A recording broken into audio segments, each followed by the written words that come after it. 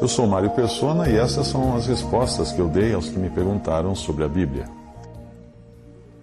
Você escreveu perguntando se eu faço palestra de espiritualidade na empresa. Não, eu não falo de religião ou de fé nas minhas palestras de temas empresariais. Eu não faço palestras com tema espiritualidade na empresa. Pelo menos não da forma como o tema é normalmente tratado. E aí talvez você me pergunte por quê. Eu não conseguiria ser imparcial ou genérico se eu fosse falar de espiritualidade, porque eu me converti a Jesus em 1978, ainda quando eu fazia arquitetura, e as empresas hoje, onde eu faço palestras empresariais, palestras de marketing, comunicação, carreira, gestão do tempo, ética e coisas assim, essas empresas não iriam me contratar ou contratar um palestrante para falar do Evangelho. E se mesmo assim você desejar que eu fale de Jesus para a equipe da sua empresa, bem, eu terei prazer em fazer isso como cortesia, sem cobrar honorários, apenas os custos de viagem e de hospedagem, mas eu não venderia uma palestra para falar de Cristo, ou em empresa, ou nem, muito menos em igrejas, organizações religiosas. A condição que eu normalmente tracei para a minha carreira é a seguinte: eu não falo em eventos religiosos ou promovidos por denominações, igrejas ou organizações religiosas, porque eu mesmo não pertenço a nenhuma igreja ou denominação. Às vezes eu recebo de pastores convites: quanto você cobra para vir falar na minha igreja? Sabia que existe isso? Pois é, eles fazem na melhor das intenções, né? Mas eu explico que eu não falo em igrejas, em denominações, em organizações religiosas, e alguns respondem até meio chateados, meio desapontados, dizendo que o Evangelho precisa ser pregado. Olha, mas se eu for falar tudo o que eu entendo da palavra de Deus lá dentro do templo da denominação daquele pastor, eu vou falar coisas que, como por exemplo, que ele não deveria estar à frente da congregação. Ele não vai gostar nem um pouco disso, né? Então eu não vou nesses lugares para não causar problemas também.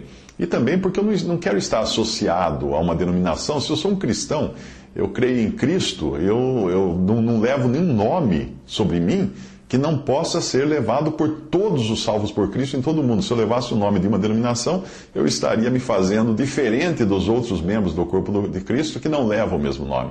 Mas como eu levo o nome de cristão, o nome de Cristo, então eu sou como qualquer outro membro do corpo de Cristo.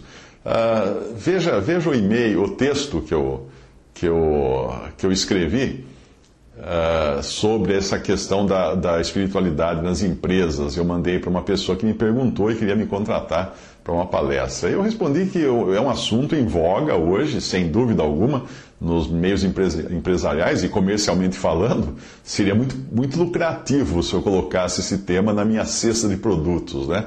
Mas será que eu devo colocar? Não. A resposta é não, pelo menos da forma como o assunto costuma ser tratado pela maioria dos que fazem essas palestras de espiritualidade na empresa. Alguns colegas até costumam me indicar como palestrante do tema, provavelmente porque eles sabem que eu sou leitor assíduo da Bíblia e que eu passei por uma experiência marcante de conversão em 1978. E também, outra razão de me indicarem é que eu mantenho desde 1997 um site bilíngue sobre temas bíblicos que recebe um bocado de gente aí, de visitas. Fora o trabalho que eu faço com o Evangelho em 3 minutos, o que respondi e outros sites que eu mantenho que falam da Bíblia. Um currículo assim certamente me qualificaria para dar palestras sobre espiritualidade na empresa aos olhos de alguns. Mas o que acontece é o contrário. A minha convicção na Bíblia é tamanha que dificilmente eu conseguiria ser imparcial se eu fosse falar sobre vida espiritual. Afinal, a Bíblia diz em Lucas 6,45 que a boca fala daquilo que está cheio o coração. E como aquilo que as empresas buscam como espiritualidade não é uma convicção pessoal, mas sim um genérico sem marca, né? Um cristão, um assunto mais assim, tipo light. Isso é o que as empresas procurariam, mas um cristão convertido e convicto não vai ser indicado para essa tarefa. Deus, a quem eu chamo de Pai, e Jesus, por meio de quem cheguei ao Pai, são realidades por demais atuantes na minha vida, eu reduzir essas pessoas, né, da divindade, da trindade, que é Pai, Filho e Espírito Santo, para reduzi-las ao mínimo denominador comum ou espiritualmente correto. Eu seria obrigado, numa palestra numa empresa com público diversificado, eu seria obrigado a diluir as minhas convicções para evitar ferir os sentimentos de pessoas com diferentes crenças. Poderiam estar ali espíritas, poderiam estar ali muçulmanos, budistas, e eu não poderia dizer, por exemplo, que ninguém vem ao Pai senão por mim, que são as palavras de Jesus, porque isso obviamente não inclui budistas e muçulmanos e espíritas que tentam ir a Deus por suas próprias obras e outras religiões. O cliente, se eu fizesse uma palestra assim, não iria querer pagar para escutar sobre a minha fé cristã. Ou não ia querer me contratar para pregar o Evangelho no meio de uma palestra ou de um seminário de negócios. É por isso que eu deixo muito bem separado o assunto da minha fé, e eu evito falar nisso durante as minhas palestras, porque não foi para isso que eu fui contratado. E se o cliente especificamente buscasse alguém para falar de coisas espirituais, provavelmente ele iria preferir alguém mais genérico, intelectual, racional, o que é impossível de se fazer quando você tem uma convicção cristã, quando você realmente crê no Salvador, que é Jesus. E alguns até chamam atenção, irmãos em Cristo já vieram após uma palestra e falaram assim: puxa, Mário, você estava aí na frente de tanta gente e não falou nenhuma vez do Evangelho? Não, porque se eu falasse eu iria contrariar o meu cliente, que está me pagando, porque aquele tempo eu vendi para o meu cliente, e o tempo não está à minha disposição, está à disposição do cliente, ele não me contratou para isso. E essas coisas espirituais, realmente, da fé cristã, não são coisas para razão. Você só aprende elas espiritualmente. Como o apóstolo Paulo escreveu, o homem natural não compreende as coisas do Espírito de Deus, porque lhe parecem loucura, e não pode entendê-las porque elas se discernem espiritualmente. 1 Coríntios 2,14. Então, uma palestra intelectualizada sobre fé não teria valor algum, porque primeiro a pessoa precisa se converter a Cristo. Agora, ninguém numa plateia iria gostar se eu dissesse que todos pecaram e destituídos estão da glória de Deus, e que se você não crê em Jesus como seu Salvador, você vai para o lago de fogo, você vai passar a eternidade no lago de fogo. Agora, imagina falar isso numa palestra empresarial, o que aconteceria? Obviamente, não seria politicamente correto. Mas eu falo sim do Evangelho nas conversas paralelas entre palestras ou no almoço, às vezes que tem depois de uma palestra, no coffee break. Eu sempre que tenho a oportunidade, sim, eu falo do Evangelho. E dificilmente alguém poderá dizer que não, né? Depois de descobrir que eu tenho acho que uns quase 2.000 vídeos e áudios e também páginas de sites falando do Evangelho. Por esta razão, eu procuro deixar bem clara a linha que separa a minha fé pessoal do meu trabalho. A fé pessoal tem implicações eternas e consequências eternas. O meu trabalho só dura uma vida, ou nem isso. Eu dei uma palestra recentemente e quando eu terminei, um rapaz me encontrou e veio me cumprimentar e falou assim: eu escuto todos os dias o Evangelho em 3 minutos. E eu vou falar uma coisa para você. Aquilo que você fala lá é muito mais importante do que isso que você falou aqui na sua palestra. Eu disse para ele assim: não fala isso para o meu cliente, por favor.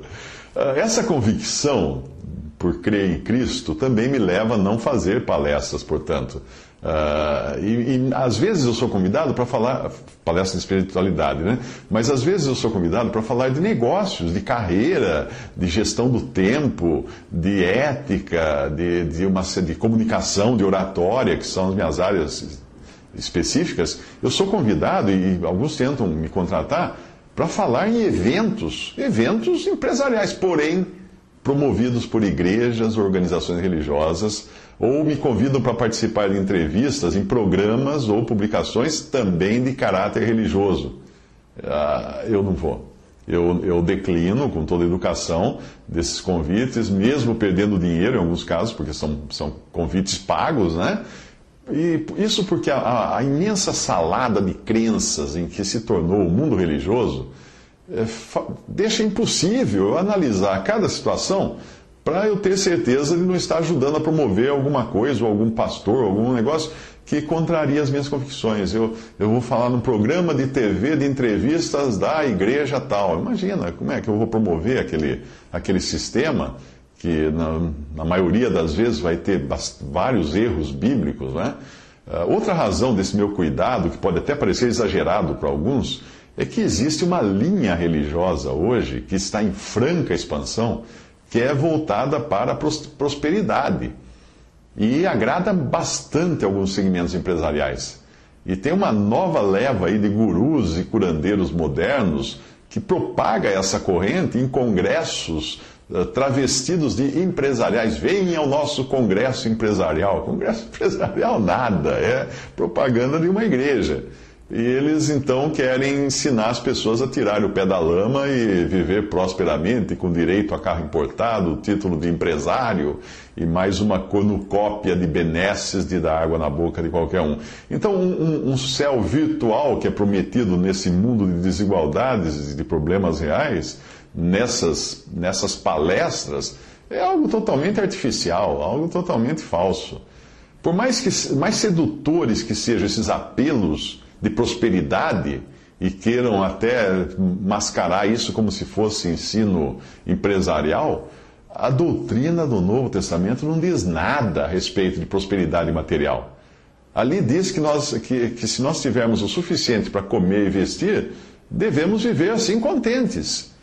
Por isso que eu desconfio de quem faz uso da Bíblia como um livro mágico de prosperidade terrena, já que o homem mais espiritual que já pisou nesse mundo não tinha onde reclinar a cabeça, ele viajava em barcos ou jumentos emprestados, e o seu inventário, quando ele morreu, foi de apenas as suas vestes e uma única túnica. E quem fez dele fonte de lucro não se deu bem no final da história. Porque teve gente que já tentou usar o nome de Jesus para ganhar dinheiro. Quem? Aquele que ganhou 30 moedas de prata, você sabe muito bem quem é. Existem outros que hoje adotam temas do tipo Jesus e as suas técnicas de administração, Jesus e a liderança dos discípulos, querendo transportar os ensinos de Cristo para a empresa, para o meio empresarial. Mas isso aí nós estamos transformando o autor do universo, o criador de todas as coisas, num mero gerente. Olha só, que pobreza de visão é essa visão, percebe? Ou usar Paulo como o maior vendedor do mundo. Tem até um livro assim, eu li esse livro na minha juventude. Que isso, Paulo não veio vender nada, Paulo veio nos apresentar Cristo Jesus, o criador do universo, o autor da vida. Aquele que tem, não promessas de prosperidade material nesse mundo, aquele que tem para nós a vida eterna.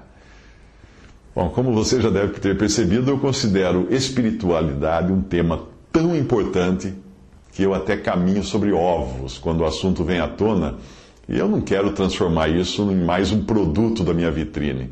Eu falo, sim, em palestras empresariais, eu falo de comunicação, desde que não sejam palestras promovidas por eventos religiosos, organizações religiosas, ou eventos do tipo para empresários cristãos. Não, eu estou fora dessa raia.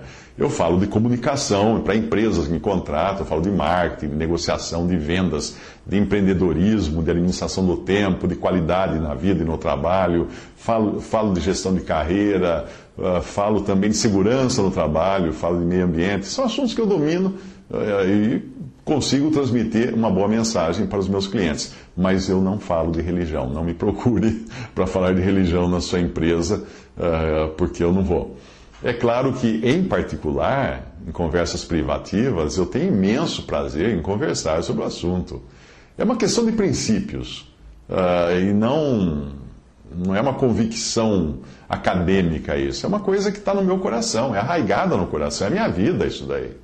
Eu procuro conversar com quem solicita o tema, porque às vezes existe confusão até quando a pessoa fala em espiritualidade. Alguns chamam de espiritualidade na empresa uma mudança de atitude, com a adoção de princípios como amar os colegas, respeitar a diversidade, viver em harmonia com o meio ambiente e coisas do tipo.